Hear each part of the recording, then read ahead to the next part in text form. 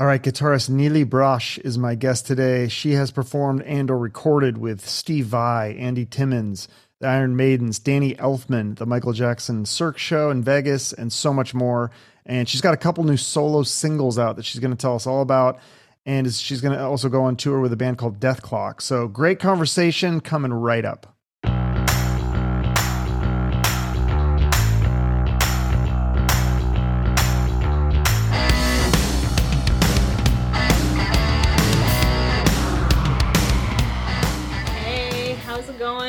Oh, good. How are you? I'm good, Chuck. Nice to meet you. Nice to meet you. Yeah, Nili Brosh. But it looks like it's Brosh, but everybody says Brosh. So I'm like, either everyone's saying it right or wrong, or... it's all good. It is all good. I'll take every version. Do people mispronounce it sometimes? Yeah, but it's, I don't know. I feel like because it's not American, it's like, I'll accept it. You know what I mean? It's nobody's fault if they're not aware. So... Well, if they're a good podcaster or interviewer, they should do their homework. And that's always like the first thing. I'm always like, okay, got to make sure I say the name right. But sometimes I listen to interviews and I'll hear it pronounced one way, and then I listen to another interview and it's pronounced another way. And that's what. Well, so exactly. Like that's why you can't. It's nobody's fault. It's all good. Yeah, that's why I asked though too. I appreciate it. So people know, but yeah. So you say it's not American, so because you grew up in Israel, and like I said, I listened to interviews. I didn't hear anybody ask you about that. To me, that's one of the most fascinating things about you. Can you tell me about your time in Israel? Sure.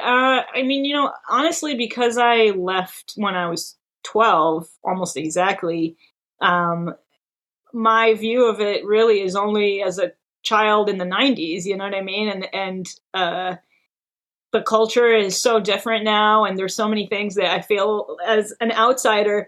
But I had a very good childhood, and I definitely had the kind of childhood where you play outside with your friends and ride bikes and go to each other's houses and all those great ways to grow up. And I really missed that when I moved to cold New England, you know what I mean? And found out about the idea of play dates for the first time in my life, and I was very confused. But yeah, other than that, it's just... that's all I knew, right? So you grew up, you say you were outside playing, so it's safe when you grew up. Because my buddy just went and visited, and he said, obviously he went to like these very sacred places, and there's armed guys with machine guns and stuff, and so that's a little like unnerving. Like, I know Americans were supposed to be used to guns, but we don't used to seeing people with machine guns guarding things and stuff. So but that wasn't the typical. That's not the norm. Like going to the grocery store and stuff, you don't see people. No, if you choose to live in an area like that, those are very specific areas, then, you take on whatever security measures you have to take. So maybe the kids that live right there, their parents feel differently, and maybe some of them don't.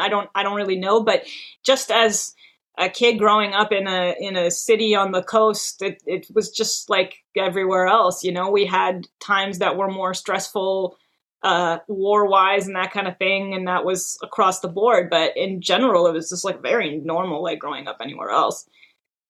So then was it a culture shock though, coming to America, like you said, in New England? The weather, I would think, especially, that was a big one for sure. And it's interesting because, and I do tell people this story because I feel like it all ended well, but I was very into the idea of moving, and very into America, what I thought I knew about American culture, because we grew up with 90s TV, and that's actually kind of like how I learned English. Is I learned English from movies and TV, and a lot of kids did. And then actually my cousins that are a little bit younger than me ended up all learning Spanish because the South American soap operas were so popular there.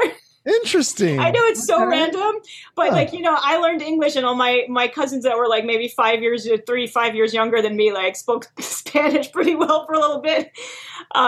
So anyway, I from whatever I learned from TV, I thought I was ready to go. Right. And I thought that I was told I would fit in so great, because I was very much a tomboy, and I liked sports and music and all these things that girls weren't.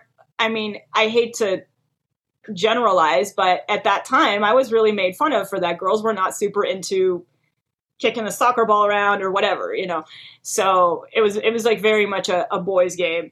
So I was told that I was going to fit right in and, have this great time and everything. And then I got here and it was not like that, like it was very hard. But, also seventh grade is not the best time to go into a new group of people, even if you do speak the language. So, Oh yeah, no. yeah. I used to work in a middle school. I was a counselor, and so yeah, I'd see it with new kids. It's tough. I would see that all the time. Sometimes the kids would accept new kids and be really but a lot of times, yeah, it was just like you're on your own. You kind of had to like power through to make friends, and it takes time. It takes time, yeah. And again, it's like now I'm so grateful for that upbringing because Newton, Massachusetts, is like a fantastic place to grow up, and I had good schooling and, all the things. And I look back and I'm grateful for it. But to tell you it was easy, no, it wasn't. To tell you I had a good time in high school, well, not really, Even by high school, it was still rough. I don't know that it was for the same reasons, I just didn't have any, I don't think Boston was the right place for me overall. That's why I don't live there anymore. But I think it was just, it's rough being a teenager no matter where you come from. So I know those things now. You just don't think about it when you're going through it.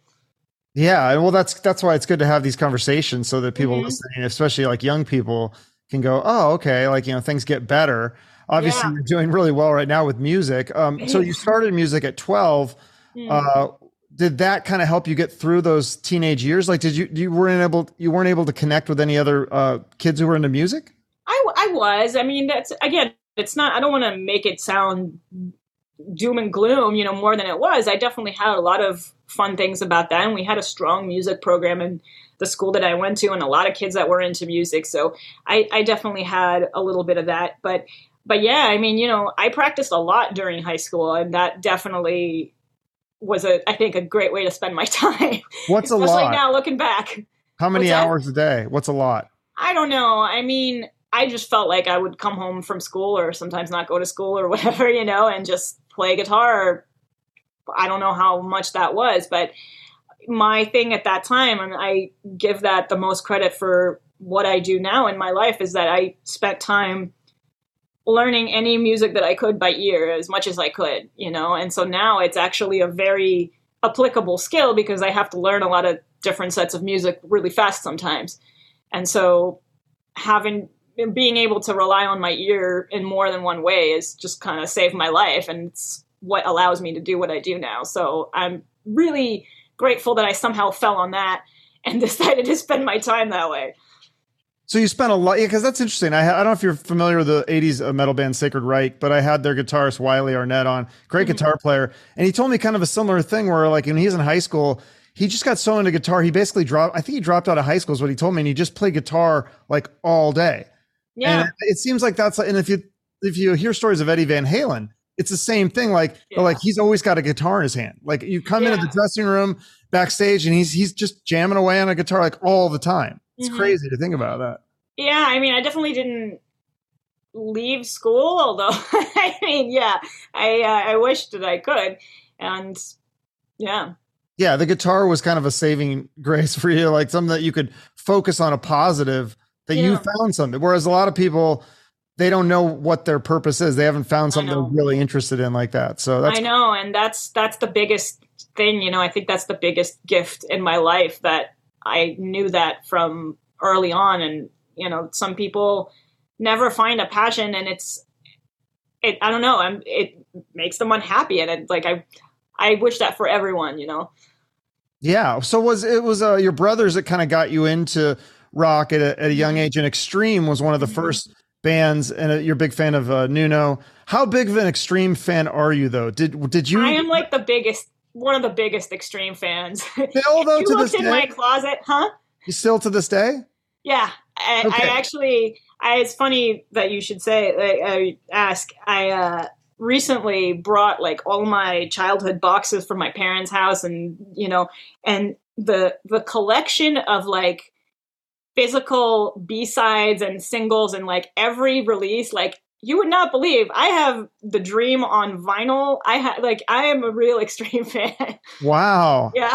Have you heard any of the new stuff? Oh yeah, it's so incredible. I believe me, as a fan and as someone who I feel like this is like they're getting a special place in history. I feel like now the due is coming, and I couldn't be happier that like it's hitting that way now. It's just can't think of any band that's like more due for that.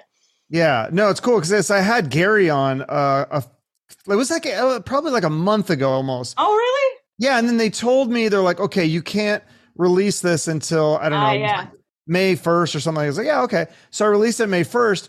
Then they came back and they said, you have to take that down. You revealed too much about the new album. So, really? we went in depth and we went over like almost every song, I think. Oh, that's great. I mean, I didn't play any of the music, but I guess I revealed too much of the song titles and lyrics and stuff. So, but yeah, when the album is released, I think it's June 9th, then you can watch my interview if you want. It's only like 30 minutes, but yeah, Gary's a really interesting guy. And have you heard the full new album or just the stuff that's out to the public? No, I haven't. I'm waiting just like everybody else. Okay.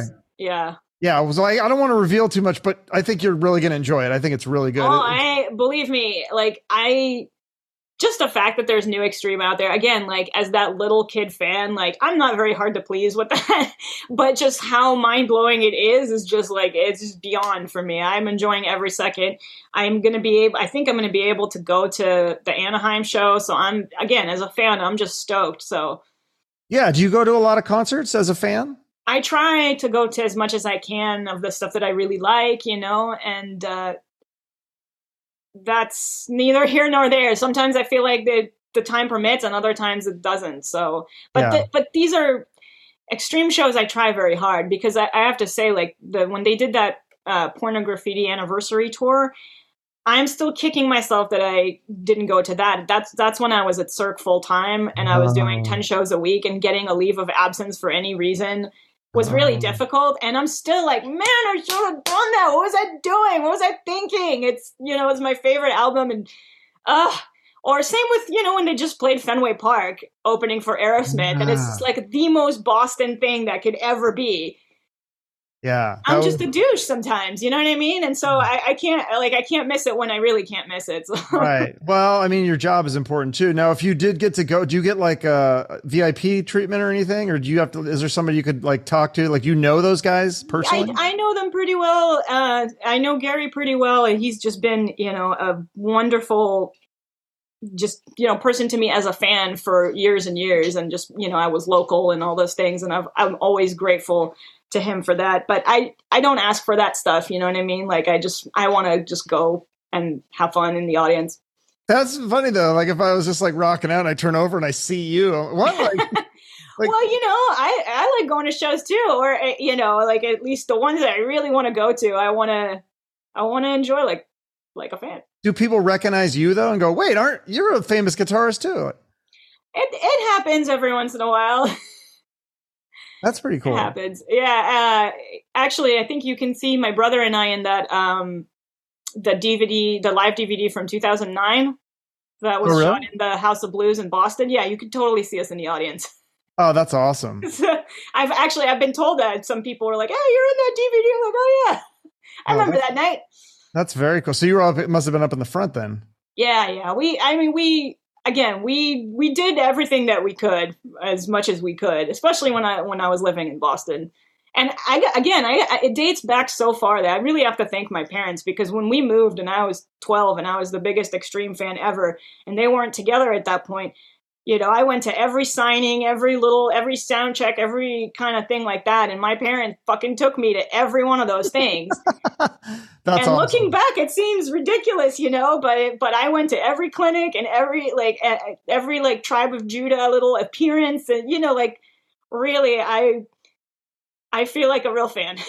Yeah, that sounds like, I love that. That's what's so cool about this kind of stuff, like when you're really into music, but you're also a fan too. Like I like that. I appreciate it. And you know what? In 2001, I was the only 12-year-old there. Like in that time, kids weren't into that stuff. Like right. It's actually, I think rock music and guitar driven music in a sense is making a comeback. Like, I'll do clinics and I'll see little kids and stuff, but I was really like, that was not a thing. And women, of course, not a lot at the time. But really, it was like so weird to everybody else. They were like, hey, "What are you doing here? How do you know about this?" But luckily, it's not for nothing, right? You know, I'm there. I love music. So No, that's great. I think it's cool when people that's awesome that you liked something that, wasn't maybe trendy at the time. And I think and now you're saying, like you said, they're getting a lot more respect now I for the know. music. And we need it, because there's a void in rock legends right now. You know what I mean? We don't have a lot of icons left, sadly. And to think that I get to see my favorite band carrying the torch is like the coolest thing ever. So again, as just personally, I'm so about it. I find it so freaking inspiring. It's something that, especially, when I was a kid going to those, I was really like, oh, Extreme's not going to get back together. I'm never going to get to see them live. Like I'm too young to go to the club gigs. Like, there were so many things where it could have never been, And so that's why I try to take advantage of so many opportunities. No, yeah, that's a great lesson for everybody, not just with music and concerts, but just everything like that in life. Like you just never know. Yeah, something can happen. A band member passes away, or they break up, yeah, and then it's over. It's just like, yeah. there's so many things like that. Stories like concerts that I wished I bought a ticket to, then the guy dies like a month later. It's horrible. And believe me, I have plenty of those, right? Yeah. And so it's always a lesson of like, yeah, we need to go to more concerts because we don't know how long. And then COVID. I mean, it's like these things are not guaranteed anymore at all.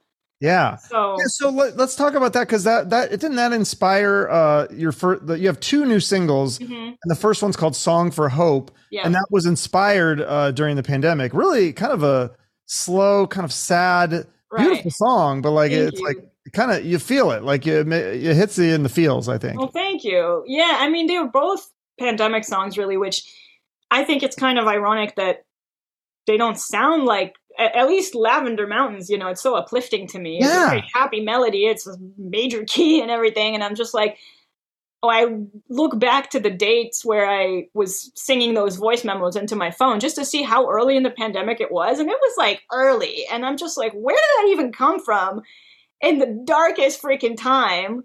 And so I guess the need for that hope really was that strong, and that ended up inspiring the rest of it. So you're hearing it now, but at least we're in a place where we come full circle enough to take it in for what it is now, right? So yeah, that's kind of interesting. I've never heard of this, like these singles being released back to back, and they're meant to be listened to sequentially, right? Isn't that like in order, like listen to Song for Hope first and then Lavender Mountains? Right. Yeah. And again, that was the thing, is like they're probably going to be part of a bigger story, and will still be sequential on the record, I believe, because, when you listen to at least the audio version of Lavender Mountains, the video cuts it off, but there's a long intro.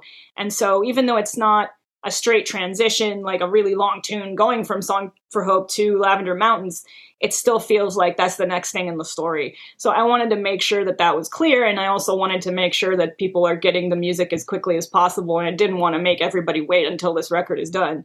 So that was kind of the thought process behind it. And hopefully it registers, but that was the idea.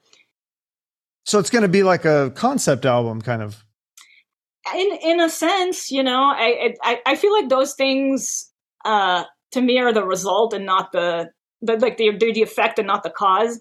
That's how it was with my last album, Spectrum, where it wasn't like I had an idea to put together a record that showcases all these different genres and how connected they are, but it was just the result of all these tunes that I had that didn't seem to make sense in one place, but then they really did. So I kind of get those after the fact. Yeah, that's interesting. Too soon to tell. Yeah, with Spectrum, it was very eclectic. Like there was acoustic guitars, and then I think I heard like accordions. And I mean, I'm not a musician, but I know these are not just like typical. Yeah. The singles you have right now are just more straightforward guitar rock albums, whereas Spectrum had a lot of, it was a bigger spectrum, like no pun intended. Yeah. No, I mean, it's titled that for exactly that reason, because what it was all those songs were coming to me and I liked all of them and they all seemed really different. And I didn't want to bastardize whatever arrangement I thought they should have just to fit them into a mold that didn't really make sense, So for a while I was like, how is this going to work on one album? This doesn't sound like it belongs on one album. But then slowly I started realizing that between one and at least another song, there's always some sort of commonality, you know, whether it's a chord progression or some kind of color in the instrumentation or a groove or something, you know, it always kind of has something in common with the next thing. And so again, sequentially, then I could kind of order it as like, well, this has this in common with this. So it kind of fades into that. And then eventually fades into, and again, that was the spectrum.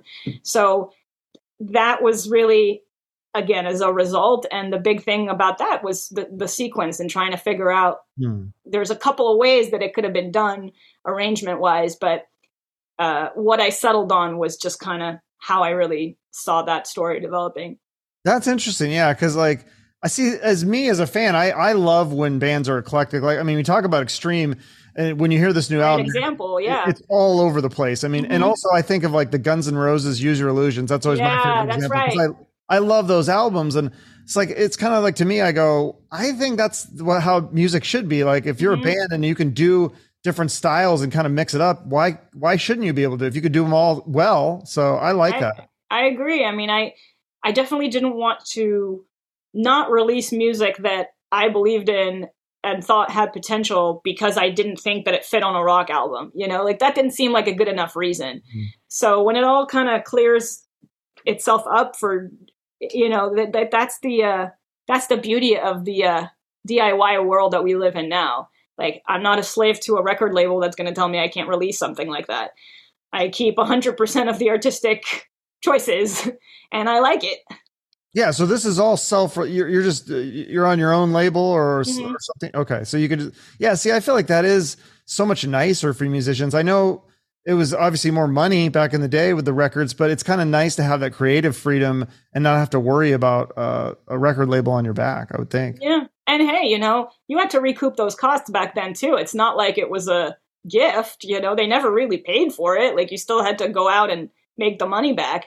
So I don't know. It's kind of a moot point to argue anyway, but I'm glad that I can release the music I want to release. That's yeah.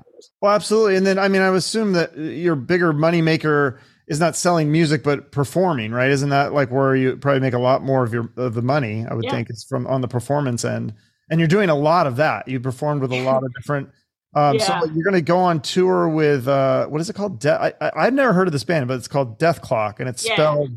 And it's apparently it was a cartoon or a movie or something, a fictional band, and then they made like a real band. Is that what happened? Yeah. So the cartoon is Metalocalypse, and it was on Adult Swim back in the mid 2000s, late 2000s, kind of. It was it's a hilarious cartoon. It had 4 seasons. It didn't get the ending that it deserved, etc. Huge following. Now there's going to be a movie, new album, score album, all this stuff, and so. Going on tour with Baby Metal and Jason Richardson. It's going to be a great tour across the States. Oh, so is that a pretty big one then? Because again, I'm not familiar with them, but it seems like people. Okay, yeah. It's the following is very. I mean, I hate to compare it to anything because generalizations feel so weird, but it's almost like a Comic-Con kind of a cult following. Cult following, yeah. Where it's just like. The characters mean so much to a lot of people, and the show is. I mean, it's a really great show. You should. I mean, I can't imagine you not digging it. I'm sure. It's on HBO. It's on HBO Max these days, so you can. I do have HBO. I love it. That sounds right up my alley. I love cartoons. You will love it, and the episodes are short, especially the first ones. They're like 10 minutes each. It's very like classic Adult Swim type. Okay. So I'll check that out. You guys coming to Phoenix, or where are you playing? I think we are. Yeah, we are. Towards the, I believe so. Towards the end, we're coming to Vegas too. I can't even believe it. I'm like, wow, cool. I want a tour that comes through my hometown. Like, hell yeah. That's awesome. Yeah, I was just in Vegas for the Ugly Kid Joe Fozzy show. Oh, nice. At the what was it called? The Hard Rock in that venue. I don't know if you've ever seen a show there or played there, but I have. Neat venue. Yeah. Do you go out in Vegas a lot or? Not a lot. Again, same thing where it's like, if it's a show that I really need to see or friends in town and they're playing, like I try to make as much as I can. And I have seen like great shows come through here, whatever does come through here, because not everything does, but. Which ones, what are your favorite Vegas shows to see or Vegas things, restaurants or things to do? Cause I go to Vegas all the time. So I'm always looking for recommendations. Well, I hate to be Obviously, the biased. Michael Jackson one, Yeah, because it's just that's, that yeah. Annie, like, because again, okay, right? It's gonna sound so biased, but the show is amazing, I saw and that it one. Yeah. is. Oh, you've seen it? Yeah. I just looked it Okay. up because I saw it in 2018. So I was trying to Oh, you figure saw out. me in it. I saw you then. Wow. Oh That's yeah. amazing. Okay, great. Yeah. Yeah. It was I mean, awesome. assuming there was a guitar player in it that night and I wasn't like sick or injured, that was me. That's very cool. Yeah. I Yeah. remember it being really good. It's an amazing show. I mean, listen, it's an amazing production. What they did with the music is incredible. The dancers are incredible. The acrobats. It's a it is one of the most popular shows in town. Like I will say. So the Beatles Love Show is another Yeah. really really good one. I've seen that twice. That's That's really a great good. one. Yeah. Absinthe is really good. It's kind of more cabaret circusy. They're in an actual tent, which is cool. Oh, okay. And the acts are really great. So that's more like a classic Vegas-y type thing. There's tons of residencies in town, so chances are a favorite artist is passing through, right? Um, and yeah, I mean, we do have a lot of great restaurants. A lot of them are really off the strip, and we have Oh, really? Spring Mountain and like the area where there's a lot of really great Asian food, and Oh. so yeah, there's a lot to explore for Yeah, sure. it's fun. I love every time I go, I always find something new. And like we found this place called it was called Brew Dog. It's like on the roof. It's next to Hard Rock. I was like, this is so cool. I'm on the roof and you can see the Yeah, strip. and It's that's like just a little bit off the strip, so those areas yeah. are nice because you're not right on the strip with all the crazy, but you're still, there's a lot. And again, it's just like the closer you are to that, the more touristy and the more expensive it's going to be. But the town around it, we're very spoiled. We have a lot of good stuff going on that is just for locals because nobody ever really thinks it exists, and anyone who comes out here is here for a different reason. So Right. Oh. yeah. Isn't that where the best gambling is too off the strip? That's what I heard. Is it that like I can't tell you. you don't gamble and you live in No. Vegas? Well, Really? that's probably why I can stay here. You know what I Oh, mean? Like true. you should not be living here if you're into gambling. Actually, Yeah, no, that's probably I probably wouldn't last very long if I moved there. So we got to talk about too. Or you're still playing with Danny Elfman, or you guys don't do a lot of live shows, though, right? It's more just studio stuff. Or? We've done a bunch. We've done Coachella, and we played at the Hollywood Bowl last year, which was incredible. We have a couple of shows coming up early this summer in San Diego and Irvine. But I mean, it's an expensive show to put together. Yeah. So you can't tour with it, is what I'm saying, right? I don't know that you can't, but I mean, it's just it's a big undertaking. So I think it takes a long time to plan. It's 50 musicians on stage. And what is it? Yeah, I mean, gosh, it's so cool to work with. Like, how did he recruit you for that job, or how did you guys or how did you land that gig? I guess. So his studio manager at the time, Melissa McGregor. I'm not sure if that's exactly the title. That's why I say at the time, but she was looking for band members and had asked a composer friend, Mikkel Hurwitz, who went to school with my brother, for recommendations, and he had put my name in the hat. I hadn't remembered him. I guess I had met it, because he was a friend of my brother's, and I was just like, but then I just got a phone call, and I literally, was like, okay, I'm going to let it go to voicemail. I don't know this number. If it's a gig, they'll leave a message, and my next thought was like, it's never a gig, and then I listened to the voicemail 10 minutes later, and I'm like, what? So I came and auditioned, and the rest kind of went from there. That's so cool. It was not like that was the last thing I ever thought ever in life. It's so neat though that you have that passion, you love guitar, and then your career progresses to that point where Danny Elfman's calling, hey, you want to work with me? I mean, that's just amazing. That's so cool. And how many other opportunities you'll have like that? I'm sure. I know. It's I still don't believe it. You know what I mean? That's the thing. I understand what are the odds of something like that? So yeah, it's especially great. I'm not in the film world. You know what I mean? It's something I never even would have thought is a thing. So yeah, no, it's cool. And you've played with so many great, besides Danny Elfman. I mean, you were in the Iron Maidens for a little bit, and what else? I mean, God, you've done so many other cool. There was a huge list. Now I've lost the list. No, it's all good. There's so many things that you've done. I mean, all those things that we've already mentioned, obviously, and then you've met some interesting people too that I saw on your Instagram.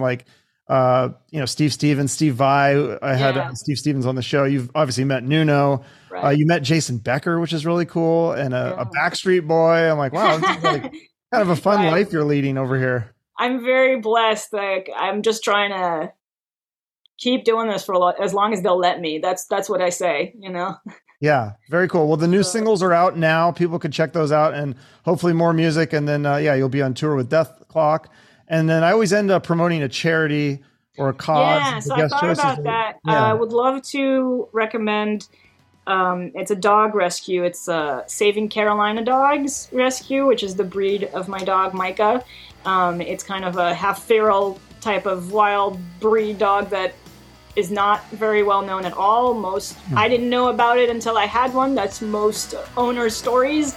And they rescue them. They do great work, and they do great work for awareness. And okay, what is it called again? Saving Carolina Dogs. Okay, I'll put that in the show notes along with your website so people can follow you. All right, thanks so much. Thank you. All right, see you later. Yeah. My thanks once again to the very talented Nili Brosh. Check out her new singles on streaming or however you get your music, and see her on tour with Death Clock.